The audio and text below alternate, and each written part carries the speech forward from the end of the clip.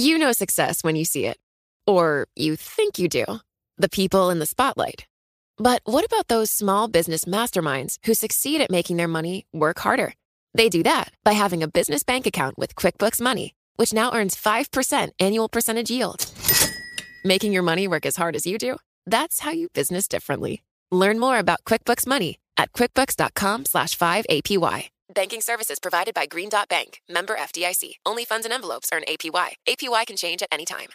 The countdown has begun. This May, 1,000 global leaders will gather in Doha for the Qatar Economic Forum powered by Bloomberg, held in conjunction with our official partners, the Qatar Ministry of Commerce and Industry and Media City Qatar, and premier sponsor QNB. Join heads of state, influential ministers, and leading CEOs to make new connections and gain unique insights. Learn more at QatarEconomicForum.com.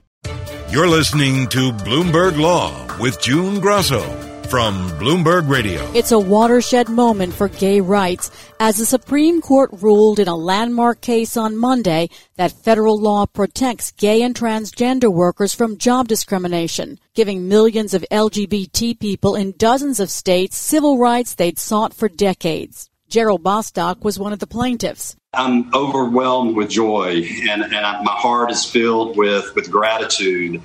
It was a 6-3 decision with Chief Justice John Roberts and Justice Neil Gorsuch joining the court's 4 liberals in the majority. One of the biggest surprises was that the majority opinion was written by conservative Justice Gorsuch, although perhaps there was a hint during the oral arguments that he would interpret the word sex in Title VII to cover sexual orientation and gender identity. Let's do truth serum, okay? Wouldn't the employer maybe say it's because this person was a man who liked other men? And isn't that first part sex? My guest is Steve Sanders, a professor at Indiana University's Morris School of Law. So, Steve, explain why this is a landmark decision. It's landmark for a number of reasons, June. First of all, it's the first time the U.S. Supreme Court has delivered a major gay and lesbian and transgender rights decision that was based on the interpretation of a federal statute, something passed by Congress, as opposed to a constitutional decision. Constitutional language allows, for broader discussions of concepts like dignity and evolving social understandings. Statutory interpretation is more limited, yet Justice Gorsuch found a way through his method of interpretation to say that an existing law dating back to 1964 on sex discrimination also encompasses discrimination against gays, lesbians, bisexuals, and transgender people. It's also landmark because this extends federal law to protect employment in all 50 states. There has been no federal law expressly addressing sexual orientation or transgender discrimination. Only 21 states have such laws on the books. And so it's significant because it extends the reach of federal protections for gays, lesbians, and transgender people in a significant way.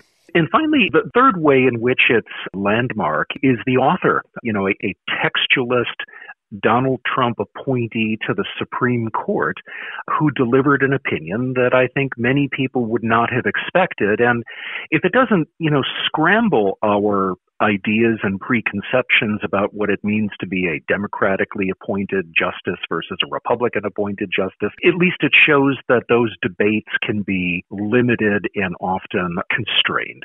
Justice Gorsuch said, only the written word is the law, and all persons are entitled to its benefit. Did he really stick to textualism in his opinion? Well, so this is a debate that I think will continue to rage in law reviews and scholarly discourse and so forth for a while. What does it mean to do textualist analysis? Here's what Justice Gorsuch said. Justice Gorsuch said, Congress in 1964 issued a very broad mandate that employers may not discriminate because of sex. The critical assumption that he makes, or the central argument that he makes, is that When you are considering a person's sexual orientation or you're considering their gender identity, you are invariably thinking about their sex. And if you take action against them that disadvantages them, you fire them, you refuse to promote them, and so forth, you are taking into account their sex. A simple example, you have an employee who's a man who wants to date a woman. Fine, the employer has no problem with that. You have a female employee who wants to date a woman, and the employer does have a problem with that. The employer has taken account of the employee's sex. The employer is basically saying, I believe that women should date men, but that women should not date women. They are discriminating against the person based on what sex they belong to. And similarly, if you discriminate against a person who now presents to the world as female, but whose birth certificate says they are male, and you take action against that person, yet you don't take action against a person who is male and whose birth certificate also says male, you are taking into account their sex. The critical assumption here is that the text of the statute says sex, and that when you discriminate against people because they're gay, lesbian, or transgender, as part of that decision, you are inevitably making some judgment about proper behavior for a member of their sex. Justice Samuel Alito's dissent was stinging. He said the arrogance of Gorsuch's argument is breathtaking. What problem did he have with the writing of Gorsuch's opinion? Well, again, from a technical standpoint, I think part of it gets to what does it mean to be a textualist? And different academics and different justices may disagree on that. But what Justice Alito is saying is you can't think about the word sex in the language of the statute without also bearing in mind what that word meant to the people who wrote it back in 1964. And it's pretty hard to argue with the idea that in outlawing discrimination on the basis of sex, the Congress in 1964 would have imagined that they were also protecting gay people, lesbians, transgender people, and so forth. Justice Gorsuch responds that no, sex is sex, and we have to interpret what it means today. To go back in time and say, well, Congress couldn't have imagined that is not really textualism. It's more a form of originalism. It's like, what is the original intent of this law? Who was it intended to protect and why? So we're getting into the nitty-gritty of some debates between originalism and textualism, and I think Justice Alito's perspective is more the originalist perspective.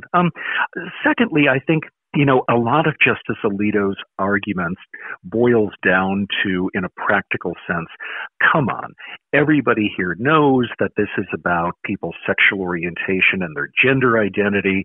To say it's a matter of sex discrimination is a sort of formalism, which is game playing with words and semantics, but is failing to confront what the real issue is here. These are gay people, these are lesbians, these are transgender people. They believe they have been discriminated as such, not on the basis of their sex. And finally, I think, maybe Justice Alito just couldn't have imagined a decision like this from a Republican colleague, from someone who is known generally as a judicial conservative. So there may have been just a sort of sense of betrayal here, that something Justice Alito could not have imagined would happen. And I think you're right. His dissent was impassioned and outraged, and part of it is I think he sort of felt betrayed. A lot of people are reading into the fact that Chief Justice John Roberts assigned the writing of this opinion to Gorsuch. Well, so that's right. The Chief Justice, when he is in the majority, controls the assignment of the opinion. So let's assume, for sake of argument, although we really don't know, that Chief Justice Roberts, voted on this side from the beginning. He could have assigned the opinion to, say, Justice Ruth Bader Ginsburg, and I think we would have gotten the same result, but a very different opinion. This opinion from Justice Gorsuch is a landmark decision for the treatment of LGBT people in employment law. That is different from saying it's a sort of manifesto of LGBT equality, or that it's a roadmap for the future of the LGBT rights legal movement.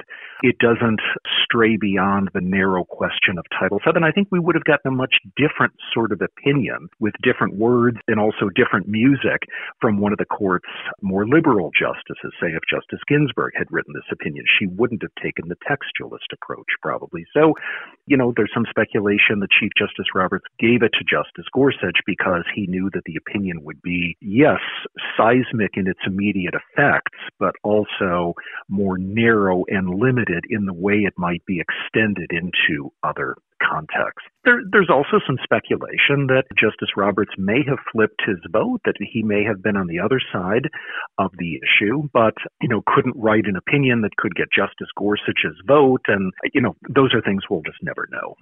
Justice Gorsuch has gotten a lot of criticism from conservatives about this opinion. Are they reading too much into this decision, perhaps projecting that he'll side with the liberals in future cases, for example, abortion cases? Well, I think I would actually frame it a bit differently. I wouldn't say that this was necessarily an ideological deviation for Justice Gorsuch. Again, Justice Gorsuch has a sort of distinctive and pretty rigorous and doctrinaire, actually, approach to reading and interpreting both statutes and constitutional texts. That's this thing we've called textualism. Textualism doesn't guarantee conservative results or liberal results, although it often is associated with a more sort of conservative, slow-moving, backward-looking understanding of the law. So no, I think Justice Gorsuch would say, and I think he'd probably be right, that he's being entirely principled. He was simply following where his method of reading a statute led him, and it led him to this result. By contrast, I am quite certain that his same method of reading text would lead him to the conclusion that Roe versus Wade was wrongly decided and to more quote-unquote conservative outcomes in lots of other areas. But the people who say they're disappointed in this, I think, are missing the point of lifetime appointments for Supreme Court justices and federal judges, and that is we expect them to be independent. We expect them to apply sophisticated legal analysis and legal judgment and not be looking over their shoulder about the political consequences if their legal analysis and legal judgment leads them to a conclusion that may, with some people, be unpopular. Now, Justice Gorsuch said that we don't purport to address bathrooms, locker rooms, or anything of that kind.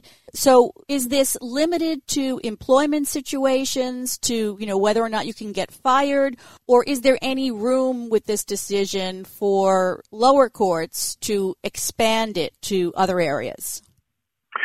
It's certainly possible. I mean, it is limited to Title VII, which governs the conditions of employment.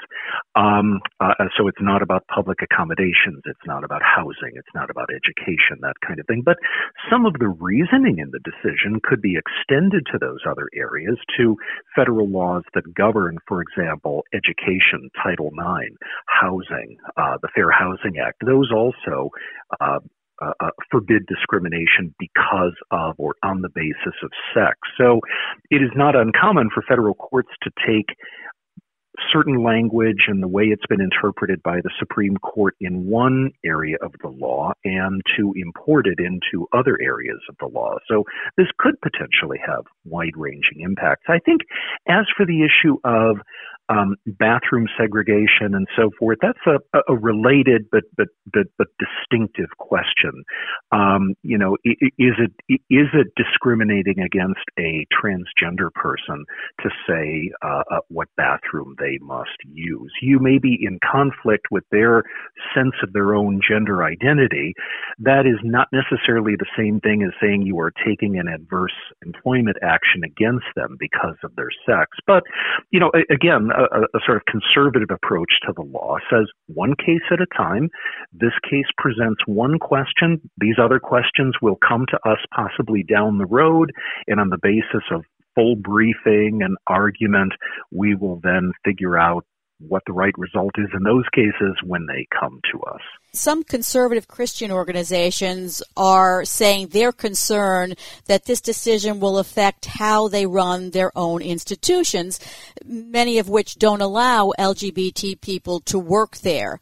will it have an effect on those institutions? Well, if you're saying if by institutions you mean churches or organizations that are directly controlled by a church, no, there is already something called the ministerial exception to Title VII, which says for people who are engaged in religious ministry, they have a First Amendment free exercise of religion right, and so that's why Title VII can't be used to force the Catholic Church to hire female priests. So that is well established. Now, there's another case before the Supreme Court this term that is grappling with how far that extends, who exactly counts as a religious minister, and so forth. But now, if you're talking about a business that just happens to be owned by a person who has particular religious views, then this decision does apply to them until courts rule differently or find an exception for religious liberty. There is no exemption in Title VII for people, for business owners just based on their religious beliefs.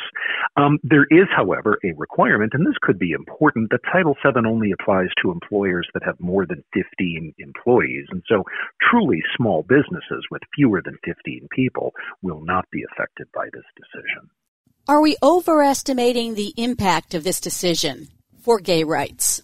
The decision will have a practical impact. It no doubt will arm some people who have been fired or mistreated in their jobs with legal tools they didn't previously have to go into the federal EEOC or to go to federal court to vindicate their rights. And so, yes, in that way, it does have a practical importance. But secondly, perhaps more important is the signaling effect of the law. This tells employers who might have been thinking they could get away with firing or refusing to hire somebody because of their sexual orientation that they can. So hopefully that has a prophylactic effect of avoiding discriminatory acts before they even occur. And I think third, a decision like this inevitably sends signals to the broader society and the broader culture about the place of gay and lesbian and now transgender people in American society. Thanks, Steve. That's Steve Sanders of Indiana University's Morris School of Law. You know success when you see it. Or you think you do. The people in the spotlight. Athletes, actors, artists. But what about the people behind the scenes? You know, the ones who make it all happen. The lighting engineers, the sideline photographers, the caterers. They're small business masterminds. And if there's one thing they have in common, it's making their money work harder. That's why they have a business bank account with QuickBooks Money, where they are now earning a generous 5% annual percentage yield. Yes, 5% APY. Making your money work as hard as you do? That's how you business differently. Learn more about QuickBooks Money at quickbooks.com/5APY. Banking services provided by Green Dot Bank, member FDIC. Only funds and envelopes earn APY. APY can change at any time. Hi, I'm Ron Kraszewski, Chairman and CEO of Stifel. Financial advisors, if you're not growing your practice, you're losing market share. Stifel is a growing entrepreneurial, advisor-centric firm built for successful advisors like you. Imagine having the resources of the largest wirehouses and the support of the boutique shops, but none of the bureaucracy to get in the way of you serving your clients. At Stifel, it's your business, your book, your clients. I always tell the advisors we're recruiting, I want you to come to Stifel and double or triple your business. Most of them laugh and shake their heads, but I'm serious. Don't take it from me. Take it from Stifel's #1 finish in J.D. Power's 2023 U.S. Financial Advisor Satisfaction Study. So, there's a reason why 148 financial advisors joined Stifel last year. Come join us and find out why Stifel is the firm where success meets success. Visit www.choosestifel.com. Stifel Nicholas and Company Incorporated, member SIPC and NYSE. What could you do if your data was working for you and not against you? With Bloomberg delivering enterprise data directly to your systems, you get easy access to the details you want, optimized for higher-level analysis, and financial data experts committed to helping you maximize your every move. Our data is made for more, so you can show the world what you're made of. Visit Bloomberg.com/enterprise data to learn more. The Supreme Court has ruled that the $8 billion Atlantic Coast Pipeline can cross under the iconic Appalachian Trail. clearing a major legal obstacle that could have derailed the pipeline. The justices ruled 7-2 that a lower court overstepped when it canceled a critical permit. Joining me is environmental law professor Pat Parento of the Vermont Law School. How big a win is this for energy companies fighting to expand pipelines and fossil fuel use? Well, I mean, it's one step. It's not a big win. The Atlantic Coast Pipeline itself is facing 4 different lawsuits or legal claims against it under the Endangered Species Act. There's an environmental justice claim against one of the compressors that's needed. There's a NEPA, National Environmental Policy Act case. So there's a bunch of hurdles for this particular pipeline, but it certainly does eliminate what could have been a real obstacle. If the Supreme Court had interpreted the Appalachian Trail to be solely within the jurisdiction of the Park Service, there's a law that basically says the Park Service cannot grant a right-of-way or an easement across the trail. So it could have stopped the pipeline for sure. But now that that hurdle has been cleared, there's still a long way to go for this pipeline and many others.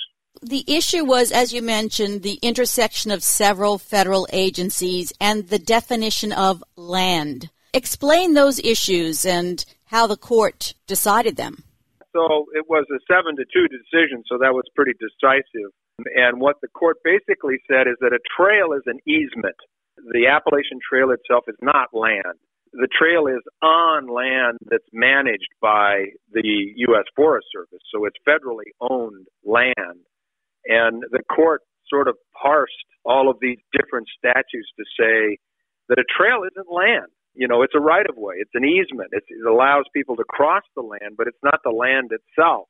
You know, that's kind of a technical but sort of common way in which courts sometimes parse the language of statutes. And Justice Sotomayor, in her dissent, said, I don't understand how a trail can't be land. I mean, you have to walk on the land in order to use the trail, and in order for the Park Service to administer the trail, which it clearly has the authority to do, it needs to be able to control what's going on the land. But in any event, it's a classic kind of statutory interpretation where there's potentially conflicting statutes at work, certainly not seamlessly written so that they make clear sense. And the court just came down saying, in this particular case, we think the Forest Service is the right agency to grant the right-of-way. Justice Clarence Thomas wrote the majority opinion, and he said, quote, sometimes a complicated regulatory scheme may cause us to miss the forest for the trees, but at bottom, these cases boil down to a simple proposition. A trail is a trail, and land is land. Unwind that for me. Well, I mean, he's trying to, simplify the case by saying these are two different things, or at least legally, they're two different things. A trail, like I said, it's a right-of-way. It's a right of passage. It's an easement. It's only the right to use, not occupy. He made that point. Land is something that has to be occupied, possessed. Whereas a trail is just something you use by permission. He said it's not like land in that sense. It's just a right to cross the land. Sotomayor in dissent said, I think it's equally simple. There's a definition of, there's another law that says that this trail is it's a unit of the National Park System. And the act that governs the National Park System defines unit to mean any land on which the trail is located.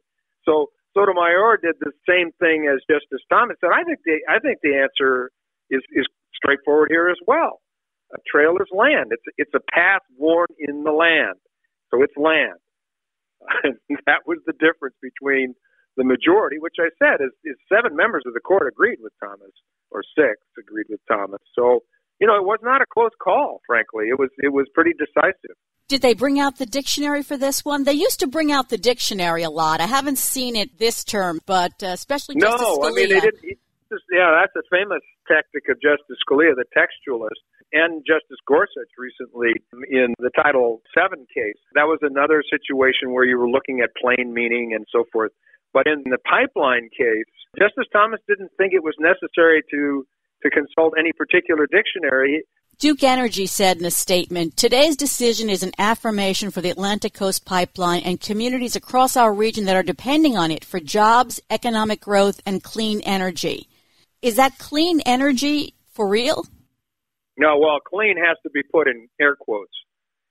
You might say relatively clean compared to coal, perhaps, which, I mean, coal is clearly, from an environmental standpoint and a public health standpoint, one of the worst sources of energy on the planet in terms of day-to-day impacts on people, their health, and the quality of life. I mean, coal plants are the worst, for sure.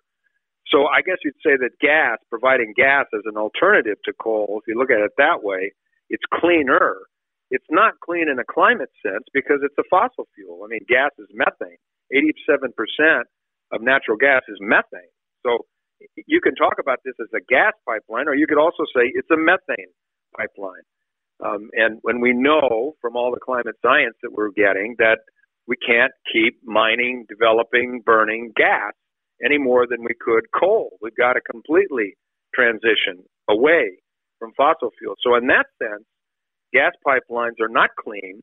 They're infrastructure for fuels that are driving the climate emergency, as some people would call it. I want to ask you about another aspect of this. Natural Resources Defense Council attorney Jillian Giannetti said that this is an affront to environmental justice and that disproportionately we build infrastructure in poor communities and communities of color and ask them to shoulder the burden. Do you see that as a fact as well? Well, that specific reference is to the compressor station. And these compressor stations are like large buildings. These are major facilities. And they release all kinds of volatile organic compounds, which are pollutants, of course, which cause terrible respiratory effects, asthma, and other respiratory problems. And for this pipeline, they have proposed to put this compressor station in a black community that is already living with multiple other industrial facilities. It's a typical situation in America. It's all part of, whether you call it implicit bias or outright racism, it's all part of an institutional system, including environmental law, including the laws that permit facilities like this that have disproportionate impact on communities of color, so-called frontline communities. So, yeah, I mean, she's right that, you know, the poorer communities, the communities of color are the ones that get saddled with these industrial facilities that nobody else wants in their backyard, and to a large degree is responsible for the fact that these communities are also more vulnerable to things like the COVID outbreak.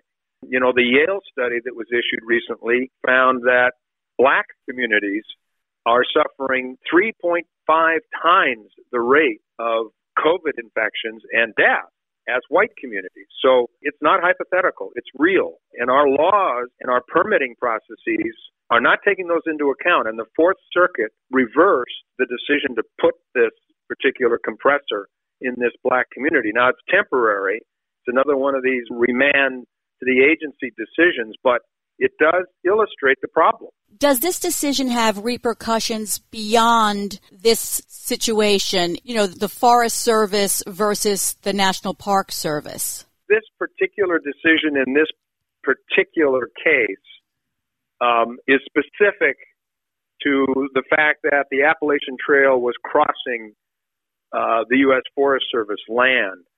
There are something like 50 different pipeline crossings of the Appalachian Trail. You know, understand, it's 2,000 miles long. So, but those are crossings that are on private land. So far, there aren't a whole lot of pipeline cases involving crossings of federal land.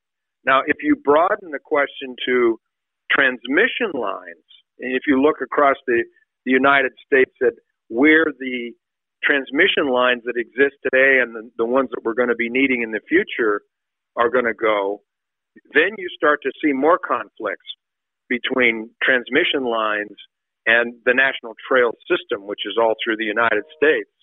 And so it's going to be interesting to see how that plays out going forward, because, of course, a lot of those transmission lines also have to be licensed and permitted And whether or not there's going to be further litigation over who has the authority to approve those transmission lines when they cross trails that may be on federal land. Those are questions down the road now. But this decision probably signals that trying to block either pipelines or transmission lines using this technique of saying, well, only the Park Service has the authority, that's probably not going to work. This doesn't mean that developers can begin work on the pipeline. What are some of the other hurdles that environmentalists are putting ahead of them? Well, this pipeline will also, because this is a 600-mile, the Atlantic Coast Pipeline is 600 miles long, so it needs wetlands permits under the Clean Water Act from the Corps of Engineers. It needs the states through which the pipeline goes, they need to certify that any federal permit, like the Corps of Engineers permit, is in full compliance with state water quality laws and standards. Some states, New York, California, Oregon, Washington, have been using that Clean Water Authority to block pipelines and other fossil fuel infrastructure, coal terminals, for example, in the state of Washington. That's a big controversy. The Trump administration is proposing to limit the authority of states to do that, to block these kinds of projects citing water quality concerns. There's endangered species impacts in the Atlantic Coast Pipeline and other pipelines like Keystone XL, and that implicates the Federal Endangered Species Act, and that requires both, a biological opinion that says that the pipeline will not jeopardize any of these species, but it also requires what's called an incidental take permit to allow a pipeline that might have some impact on the species, even though it doesn't jeopardize them. So lots of federal laws involved in these cases, lots of litigation over how those federal laws are being implemented. And, we're still quite a ways from seeing any final resolution of a number of these cases. So now I want to turn to another pipeline issue. The Trump administration is calling on the Supreme Court to freeze a Keystone XL ruling that has stunted the permitting for oil and gas pipelines. Tell us what the Trump administration wants here and why they're involved. So this was a decision by Judge Morris in Montana that overturned what's called a nationwide permit for pipeline construction. And the Corps of Engineers has adopted these nationwide permits, this one is called number 12, to facilitate the review and permitting of these long, linear pipeline-type projects. And it's a very truncated kind of process of evaluation. They don't do an environmental impact statement. These permits are actually grants of authority so long as you comply with the conditions that have been published for these permits. You don't even have to go through an individual permit process. So it's a very quick way of getting approval to lay down these pipelines. Judge Morris said, yeah, but when you adopted this nationwide permit, you didn't consult with the Fish and Wildlife Service on all the impacts that you're going to have on endangered species as you are building the Keystone Pipeline and other pipelines. And so he overturned the permit. He said it's illegal. And when he did that, he said, because the permit's illegal, I'm going to enjoin, initially he said this, all the construction in the country under this nationwide permit. None of it's legal. The Corps of Engineers went back into court and asked him to modify it to limit it to only major pipelines, because this permit covers lots of different activity. And so he did do that, but he still put in place an injunction against any pipeline construction in the country that's relying on this nationwide permit 12. That's the issue that the Trump administration has taken to the Supreme Court. Justice Kagan is assigned to oversee the Ninth Circuit, any of the cases that arise in the Ninth Circuit, because Montana is in the Ninth Circuit. She's the justice that has the authority to issue what's called a stay of Judge Morris's order if she feels it's necessary to do so.